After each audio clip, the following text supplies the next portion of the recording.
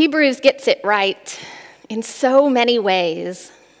This portion of the letter is an ancient roll call of faith, a reminder to its readers in every age that they are not alone, that they stand on the shoulders of giants, that they are surrounded by so great a cloud of witnesses, that God's loving embrace includes those who know and profess Jesus as Lord and those who did not. This portion of the letter is liturgical in pattern. By faith, Abel. By faith, Enoch. By faith, Noah. By faith, Abraham. Some of the names mentioned have chapters upon chapters dedicated to their story. Others, just a portion of one verse, or maybe two. It's a reminder to its readers in every age that inclusion in the kingdom of God is not determined by status or standing, by fame or fortune. It is also a reminder that whatever amount of faith you have, it is enough to get you through, because if your faith is fragile one day, the faith of others will hold you up. And if your faith is strong the next day, chances are you'll support someone else. And this portion of the letter is also honest. In fact, by my evaluation, it includes one of the most honest human statements in Scripture. And what more should I say? Oh, time would fail me to tell of Gideon, Barak, Samson.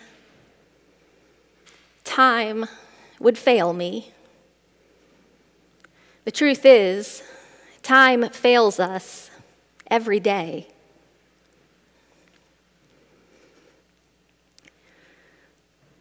We've mentioned several times now that it's All Saints' Day, so it seems like a good time to invoke Saint Beyonce.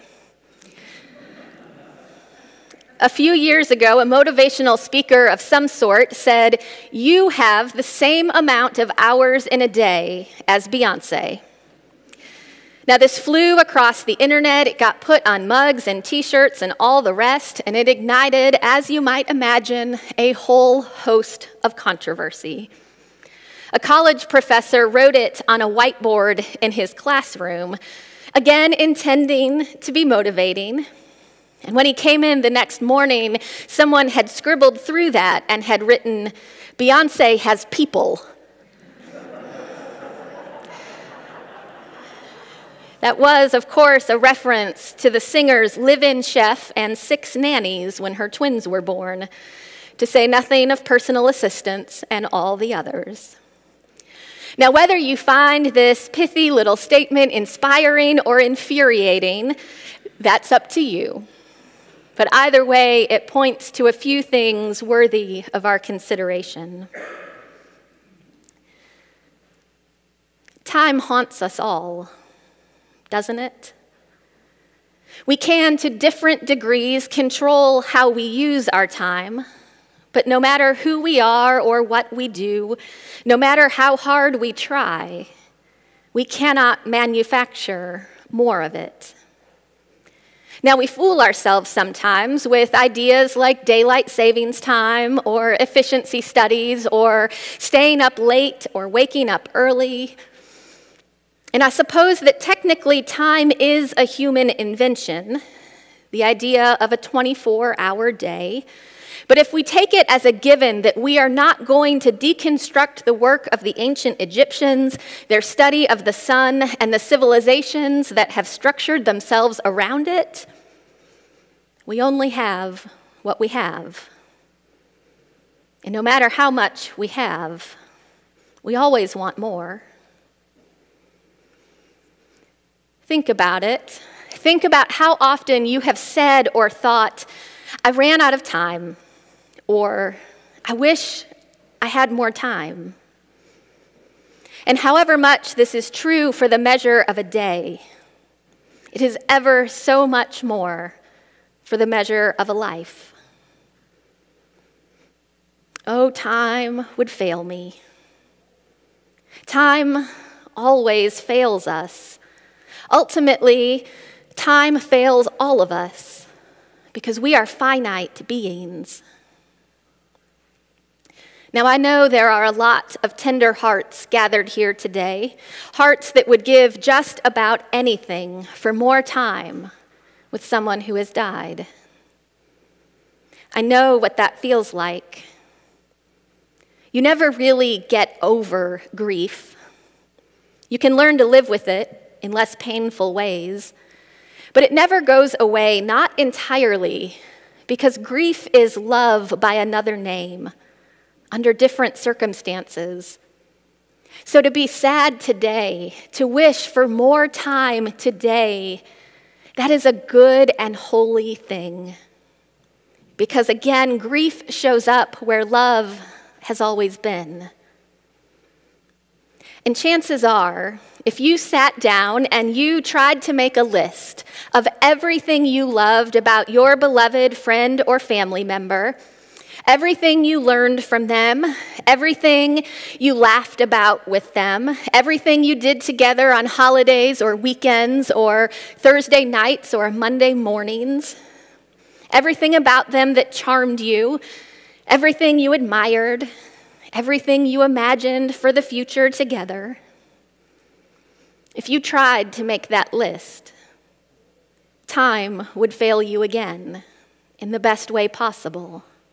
There would be too much to say to ever capture with words or paper and pencil. And what more should I say? For oh, time would fail me to tell about Helen and Tom and Scott, about Lily and Elizabeth and William and Anne, about Francis and Katie and George and all the rest. In that story from earlier, the professor wrote, "You have the same amount of hours in the day as Beyoncé." And a student crossed that out and wrote, "Beyoncé has people." Now, I feel certain they weren't intending to be theological with their editing. I know they were making an important point, in fact, about the realities of class and status and wealth. But that edit actually could be read through theological eyes. Now, you might have to remove Beyoncé from it to hear it, so for just the next moment, swap out Beyoncé and substitute in Molly. You'd be surprised how often those two are confused for one another. But if someone had written, "You have the same amount of hours in the day as Molly," and someone fixed that sentence to say, "Molly has people," well, all of a sudden, that's the gospel. Because time fails all of us, but we all have people. Some who have gone before us, some who are here with us, and some who will carry on after us.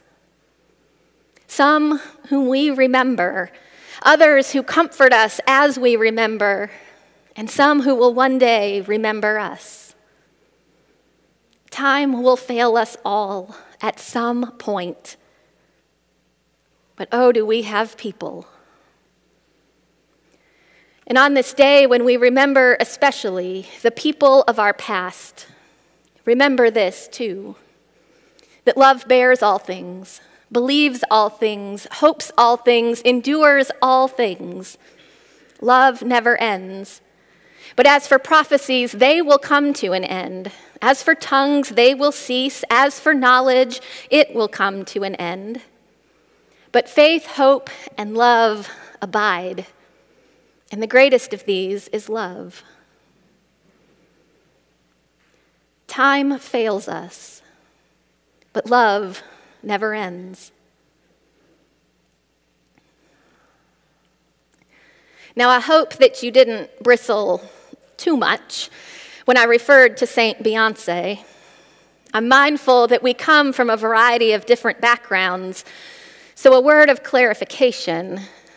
To be a saint in the Roman Catholic Church is an honor reserved for a very select number, those to whom miracles are attributed and veneration is directed.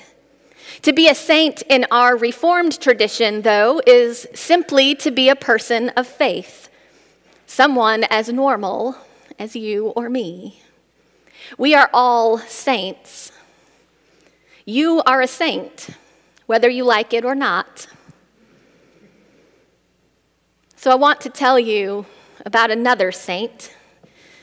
You've heard me mention Katie Cannon before. She was my professor and Molly's. She was the first African-American woman ordained in the Presbyterian Church.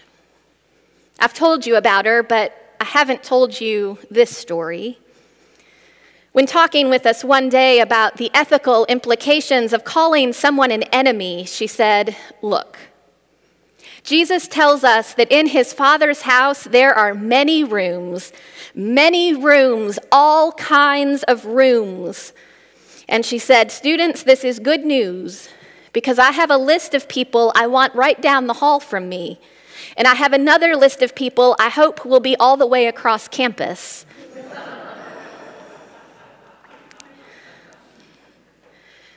Dr. Cannon joined the Communion of Saints a few years ago. She never worried about sounding too holy or pious, which is probably why her faith was as honest and clear as any I've ever encountered. And after laughing with us about her hopes for heaven's seating chart, she suddenly became serious. And somehow she managed to look each and every one of us in the eye at the same time. And she said, "We like to think of heaven as being with everyone we love. And that's okay." She said, "That's okay, but I am convinced that heaven is more than that. I am convinced that heaven is not just about being with everyone you love. It's also about finally having the ability to love everyone you're with." Now, this is an important word today, too, because sometimes when someone dies, time fails us in another way. They die too young, and we never see what the future might have held. Or they die after an argument or an estrangement before we have a chance to reconcile or make things right. Or they die before we ever got a chance to know them at all. Time can fail us in all sorts of ways, but love endures. Love never ends. And God's love reaches into places where ours cannot. Like the Apostle Paul says, when resurrection comes, we will all be changed in a moment, in the twinkling of an eye. Resurrection changes us, and not just from death into life, but from who we were into who God always intended for us to be.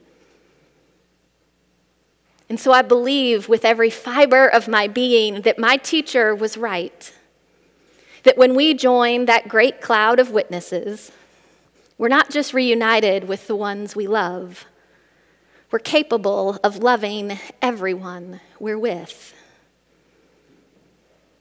I look forward to that day in so many ways and for so many reasons. Don't you?